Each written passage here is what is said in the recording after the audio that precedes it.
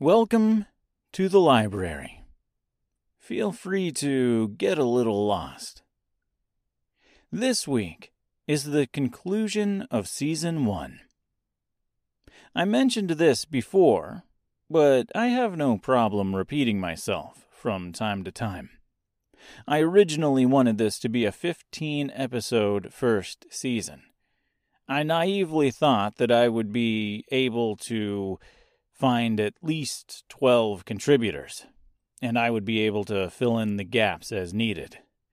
Obviously, that didn't happen. Instead, I found 5 contributors. Now, don't get me wrong. Those 5 contributors are 5 awesome contributors, and I'm very proud to have them showcased on this podcast. But still, 5 is a far cry from 12.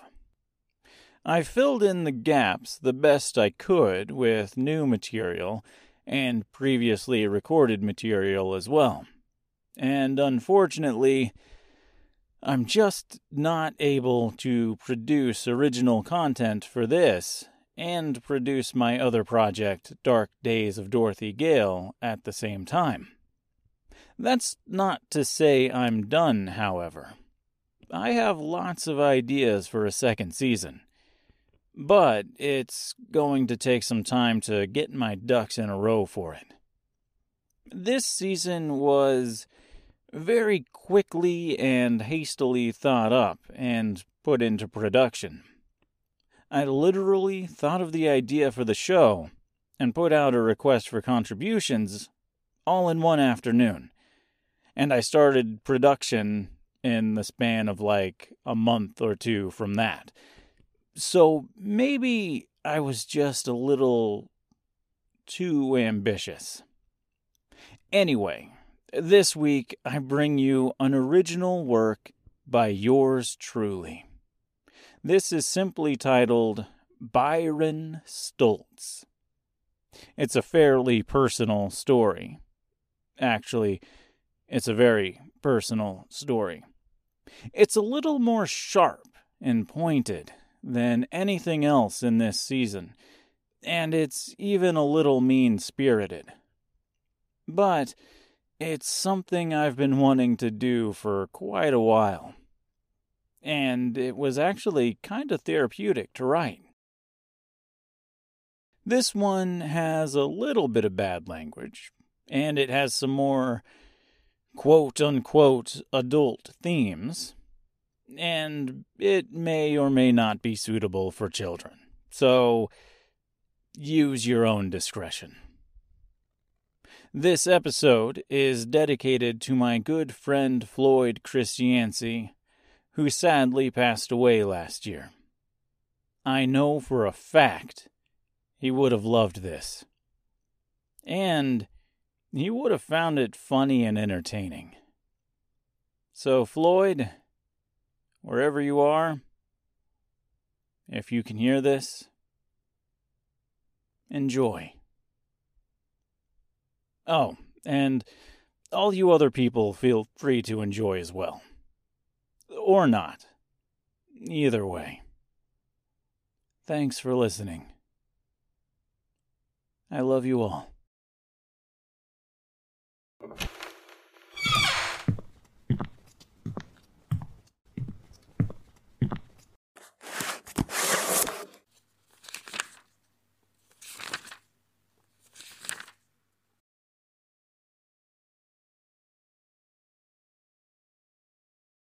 Byron Stultz sat alone in his office.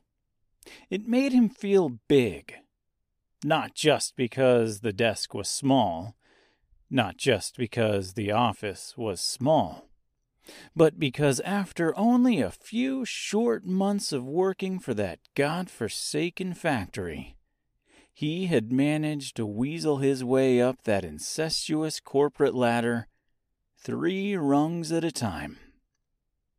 His new position was not only new to him, but it was new to the company as well. A special job created for a special person. It came with a brand new title, a raise, access to the company car, a private phone line for business matters, and respect among his peers. His office was small for 2 reasons. 1, he wasn't worthy of a larger one upstairs. And 2, because it was once a janitor's closet. Never mind the fact that Byron Stultz and his hyperinflated ego were useless. A man-child with no real talents to speak of. In his mid-30s, with a small beer gut that started in his mid-20s, when he no doubt chugged cheap alcohol with frat brothers on a nightly basis. He grew a small, stubbly, prepubescent goatee on his oddly oblong face. This was a conscious decision, an attempt to distract people from his rapidly receding hairline. Subconsciously, however, it was to draw attention to his mouth, from which bullshit fell freely and regularly. It was unfortunate for him that his squeaky, boyish voice was more that of a man struggling to hit the puberty that somehow escaped him as a child. A child that remained inside of him even as years passed by. A child that simply refused to mature. Byron Stultz had friends, don't get me wrong, but they were exactly the same as him. All children, swimming in immaturity, sloshing around inside the bodies of adults.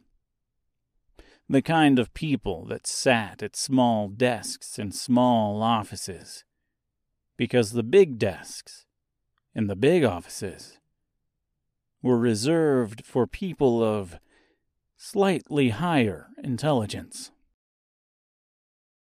Byron and his friends were, in fact, stuck in the past, while somehow existing in the present, pressing into the future. People he would share drinks with, as they all masked their deep-seated self-loathing. Though they were friends, they were actually quite the opposite. Each of them hated each other, and they all knew it. Nights at the bar were nothing more than pissing contests. The term dick measuring did not apply, because there was the occasional woman that would wander into the group, just as brash and just as stupid.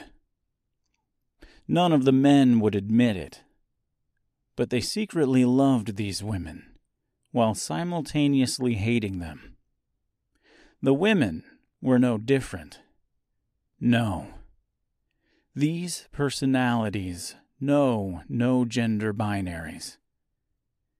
They only know that artificial sense of success. Byron Stultz sat and looked over his calendar. It was full of conference calls, meetings, and the occasional convention. Situations that made him feel important, even if he was drowning in confusion. Saturdays, when the weather was nice, would be weekly golf outings. Usually just an excuse to get drunk before noon. He always won, even when he lost. He never admitted defeat, even when it was obvious. His losses were always unfair and unjust. They were always because someone cheated, or because he couldn't concentrate due to another player's perfume or overly masculine cologne. A bad day was always someone else's fault. Taking a deep breath, Byron Stultz smiled. He felt big in this small office, with his small desk.